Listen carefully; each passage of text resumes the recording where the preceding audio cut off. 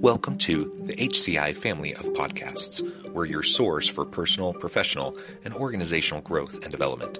We share our own original research, explore industry trends, and interview executives and thought leaders from across the globe. Join us for practitioner-oriented content around all things leadership, HR, talent management, organizational development, and change management.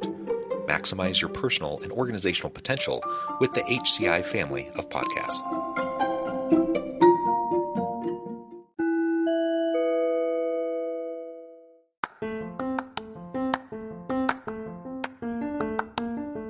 Welcome to the podcast. In this podcast episode, I talk with Alfred Ishak about the causes, consequences, and solutions for burnout in the workplace.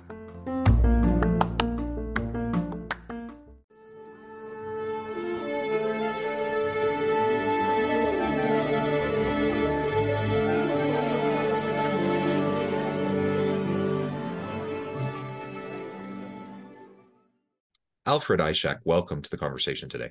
Wow, thank you. Really great to be here. It is a pleasure to be with you. You're joining us from the Detroit area. I'm south of Salt Lake City in Utah. And today we're going to be discussing the causes, consequences, and solutions for burnout in the workplace. I think we've all felt it during the pandemic in particular. I think it was very challenging.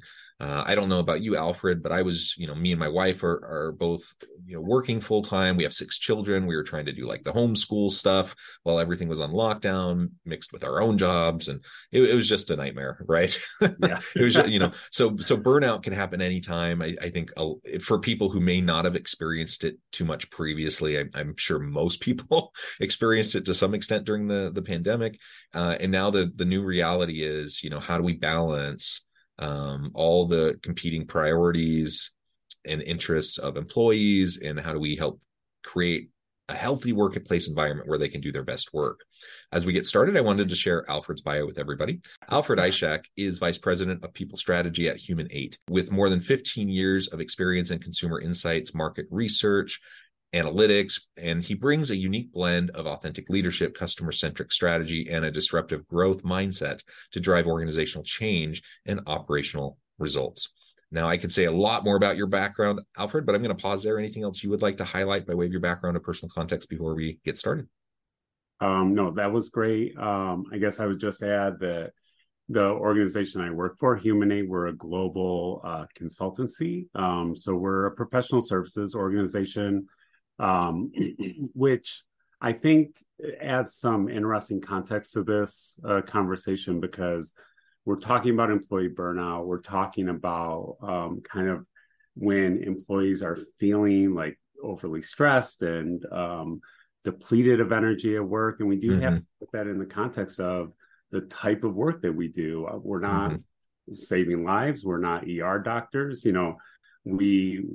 Our work is important, but it needs to be addressed with the right type of perspective. So I just want to make sure people know the kind of industry I'm coming from. Very good. And, we've already introduced the topic of burnout just a little bit. Again, I think we all have experienced that to some extent. Why do you think the prevalence of burnout is rising so much recently? Yeah, well, you brought up the pandemic, and I hope at some point soon we can stop talking about the pandemic as a cause for a lot of this stuff. But it really did bring some things to light. We had a lot of people who are parents who were dealing with not only keeping their kids home from school and working with their education, but now dealing with the effects of those kids that weren't in the right social settings for a long time. We're inundated by cultural stressors. They feel more abundant these days, or at least are more apparent, since they're so in our face through social media and other platforms. And then you have the current economic conditions. Business conditions are creating tighter and tighter operating margins. So it just seems like the environment is right for people to be feeling this type of burnout. Yeah, I mean, that's consistent with my experience. And like you said, even, challenges, immediate challenges during the pandemic, 3 years later, the challenges we faced with our children, certainly there have been ripple effects ongoing, and so many individuals reconsidered their priorities during the pandemic and identified what was most important to them and salient to them, and so the rise of remote work or hybrid work, I think, has contributed in interesting ways to this conversation. More employers nowadays trying to get people to come back to the office, and so people wrestling with the new autonomy and flexibility they felt during a remote work phase, now trying to rejuggle what that looks like with their family life, with their home life, etc. Sure. All of that layered on top of the social strife, the political strife, the economic strife, like everything. I certainly feel like it's more prevalent today than it was, even 5 years ago. Just the daily grind of just like waking up to all the crazy news that's happening, and all of that. We can't just divorce that. We can't just say show up to work as a professional and like leave all that behind. Right. That's not how people work. Exactly. It all bleeds together, and so there really are just those ongoing impacts. Where it's this cumulative effect, I think, of all these things being layered on top of each other that just makes it really hard. You also mentioned the squeeze, because margins are tight, because we're in a hyper competitive marketplace, because of the labor market and the shifting nature of the workforce, and the nature of work itself. All of this just adds to that squeeze. And frankly, most humans aren't super thrilled with change and aren't super thrilled with constantly having to renegotiate their jobs and all of those sorts of things. All of this just adds to the complexity of this situation. Yeah, exactly. Well said. It is this constant push and pull of the demands or the perceived demands of our workplace and our jobs versus the capacity that we have to address those demands. And that capacity is affected by all of these things that we're talking about, not only factors at work. So it's really important that we have these types of conversations, and organizational leaders are recognizing that this is an issue with really far-reaching impact. And again, I think all of us experience this to some extent, but some more severely than others. What are some of those symptoms or the signs that we should be on the lookout for as organizational leaders to see people who are really, at the threshold, like, the straw is almost going to break the back, and these are people we really need to help and support? Yeah, great question. I think there are people with high emotional IQ that can feel when somebody is suffering in one way or another. But for those of us that might not have that type of sensing capability, there are generally 4 categories of signs of burnout. One is exhaustion or energy depletion. So think constant fatigue or lack of concentration that you might see in employees. So that's one thing to really look out for.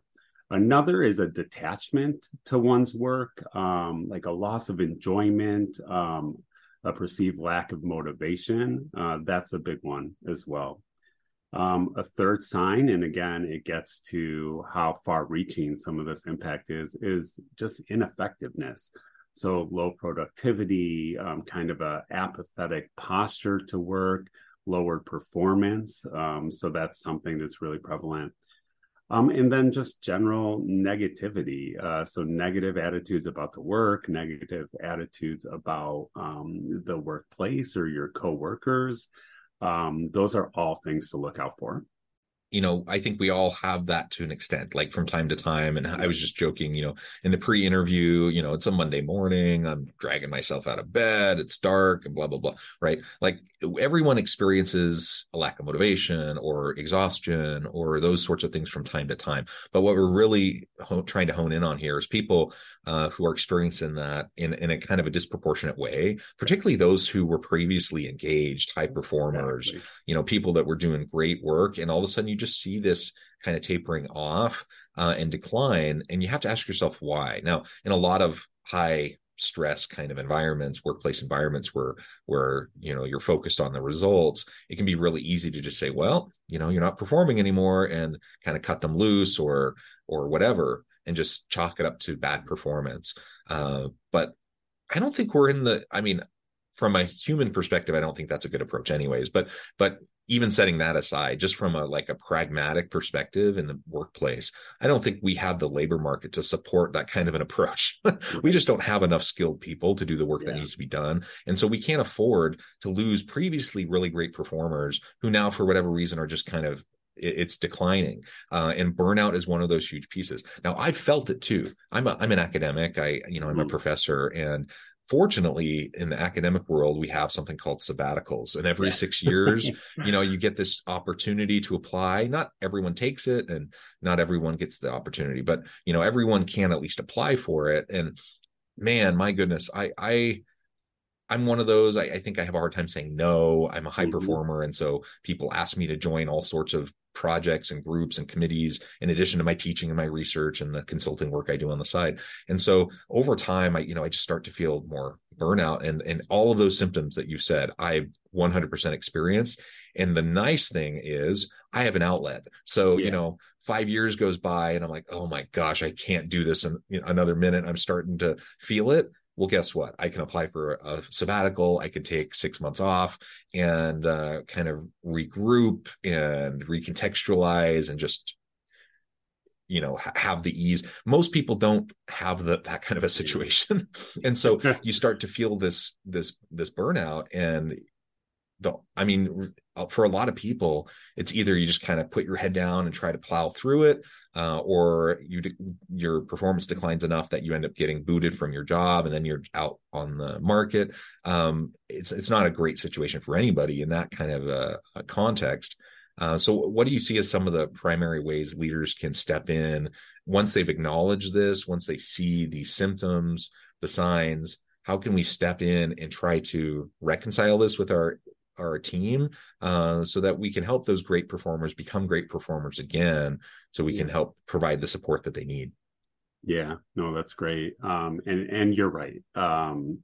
It's really incumbent on leaders to take our responsibility in this issue. This is not wholly an employee issue, right? There are likely conditions set up in the workplace that are making it such that people are falling into this realm of burnout. But so I think at an organizational level, the first thing that leaders need to do is recognize this is a real thing. It's not a trend. It's not a generational thing. It is a real cultural issue that is impacting our employees and impacting our business. And large issues like that take real systemic and cultural change. So that's the first thing, is getting the attention that it needs and getting the resources that it needs. Can I jump in for just a second? Maybe it's worth taking just a few minutes. You mentioned how a leader's role in burnout is at first to acknowledge the diverse kind of causes of the burnout, and it can be systemic issues, policies, practices, procedures that contribute to it, the culture overall. Let's hone in a little bit on just those root causes for a second. Sure. Because again, we often talk about this as an employee issue. And it is to an extent, right? Obviously, and I think of my own experience when I'm experiencing burnout, like I need to take responsibility for like overextending myself and like doing those sorts of things. But there's a reason why I overextend myself, and there's a reason why I do the things that then lead to burnout. So what are some of the most common root causes that you see? Yeah. And that's exactly right. If we get back to that idea that it is this kind of equation, right? There's this imbalance that's existing between the demands on a person and that person's capacity to respond to those demands. If you think of that demand side, there's so much that can go wrong and often goes wrong. Think unrealistic workloads. This is really common in American corporate culture right now, that it's almost, the organization has a set of responsibilities and a set of goals and objectives, and key people are often tasked with so much of it that it becomes very unreasonable at times and very daunting for people at times. That coupled with timelines and deadlines that might be unreasonable. So that's one key thing, is workloads and timelines. Also, something that I notice is really prevalent is just a lack of clarity on expectations, a lack of clarity on roles. So people often are performing with really incomplete information on what's expected of them, what it looks like to be successful, who else has responsibilities in the same realm. So just lack of clarity. And along with that is poor communication. Often you have leaders setting visions, and then there's maybe a second layer that is supposed to maybe take that vision and put it into more operational plans. And a lot gets lost along the way. And then before you know it, the people on the front lines who are actually responsible for doing the work and carrying forward these plans really don't have the context they need, don't have the why that they need. Mm-hmm. So I think those are all things that at an organizational level, we can do better at. Like leaders can role model the right types of behaviors and the right types of expectations, and hold people accountable for when they see things go off track. So those are some things that come to mind right away. Yeah. And again, this is a bit unique, but in a university setting, Sure. I can speak to my own experience. I'm kind of known as a bit of a workhorse. Mm-hmm. I'm a doer. I get stuff done. I've been seen as a high performer on campus. I enjoy what I do. My why is clear. Like I have all those things in place. What really gets me is when I see inconsistencies in how administration or the executive leadership handles different situations.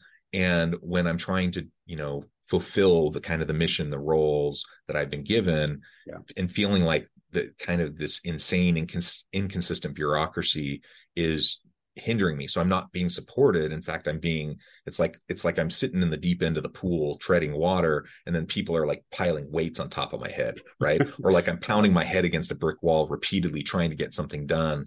And for me, that's where it really starts to hit in. Like, and then as you talked about, like the negativity, it's really easy to start to Sure. succumb to the negative thought patterns. And most people aren't waking up in the morning thinking, how am I going to make John's life difficult today? Yeah. you know like that's not something that Yeah. happens.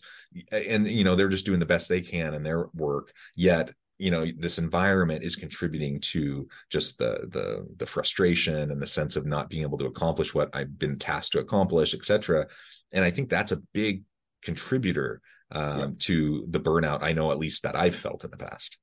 For sure. I mean, not having the right support around you, facing any type of toxicity in the workplace, that's all going to just add and compound. And yeah, that's why we're in the situation we're in right now, is because all of these things connect to one another. And you're right, John, like nobody is trying. I mean, for the most part, I hope nobody's trying to make anybody's life uniquely more difficult. But in this complex system that we've created in our workplaces, so much can go wrong. And it does lend itself to all of these factors, just creating not the greatest work environment for some.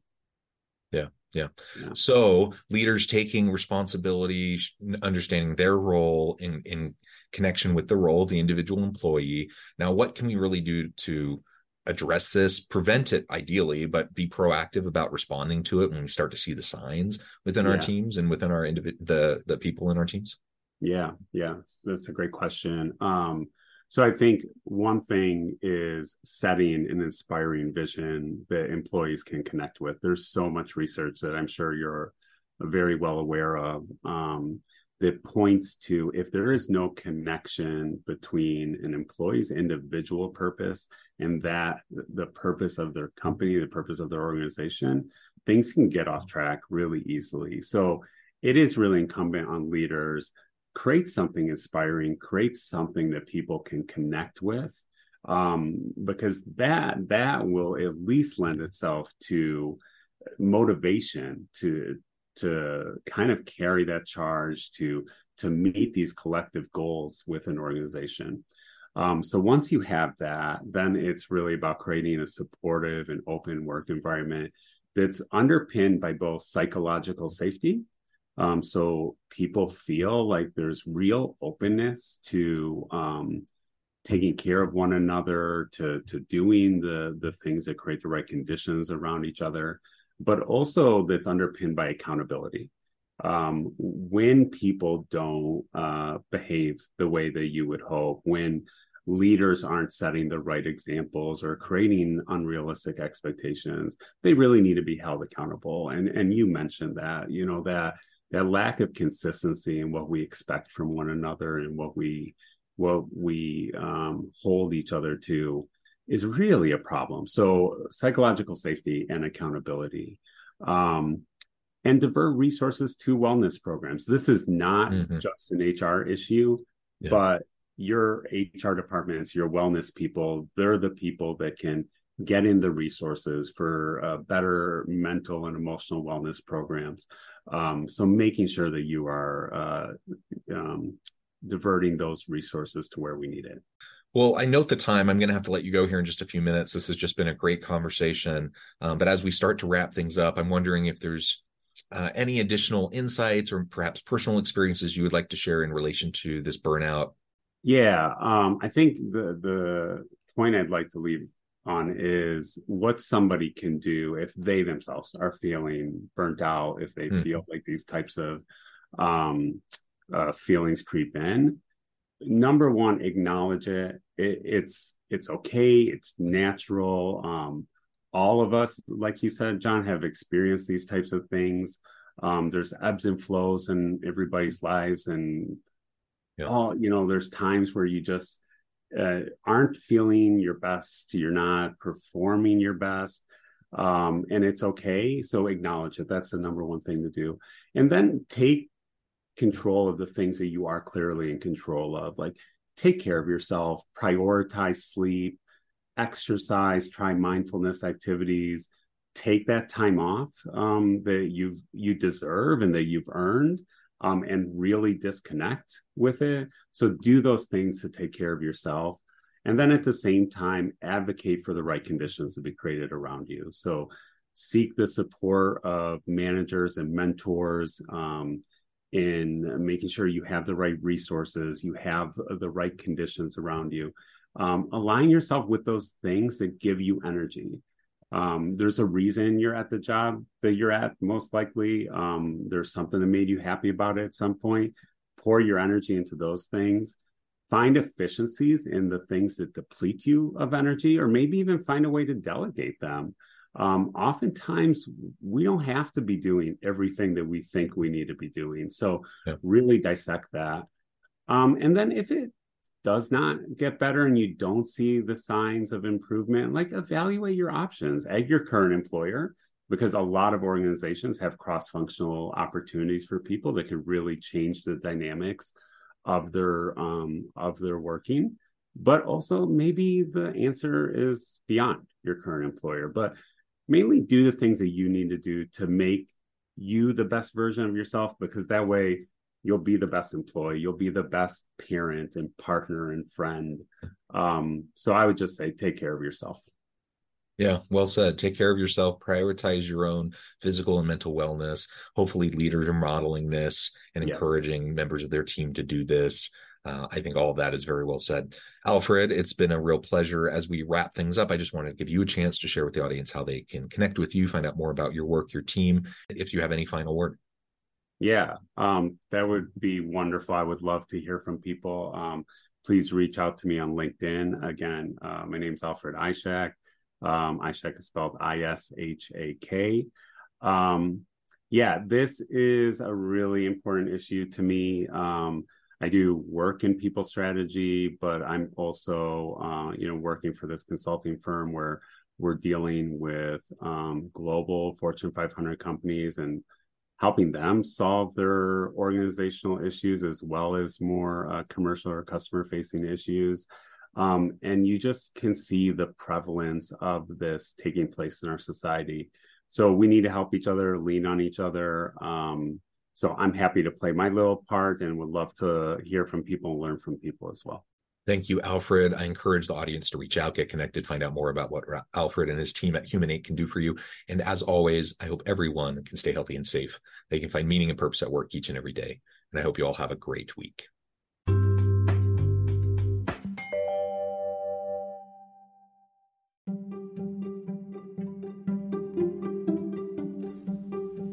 Thanks for joining us for this episode of the podcast. We hope you stay healthy and safe, and please join us again soon.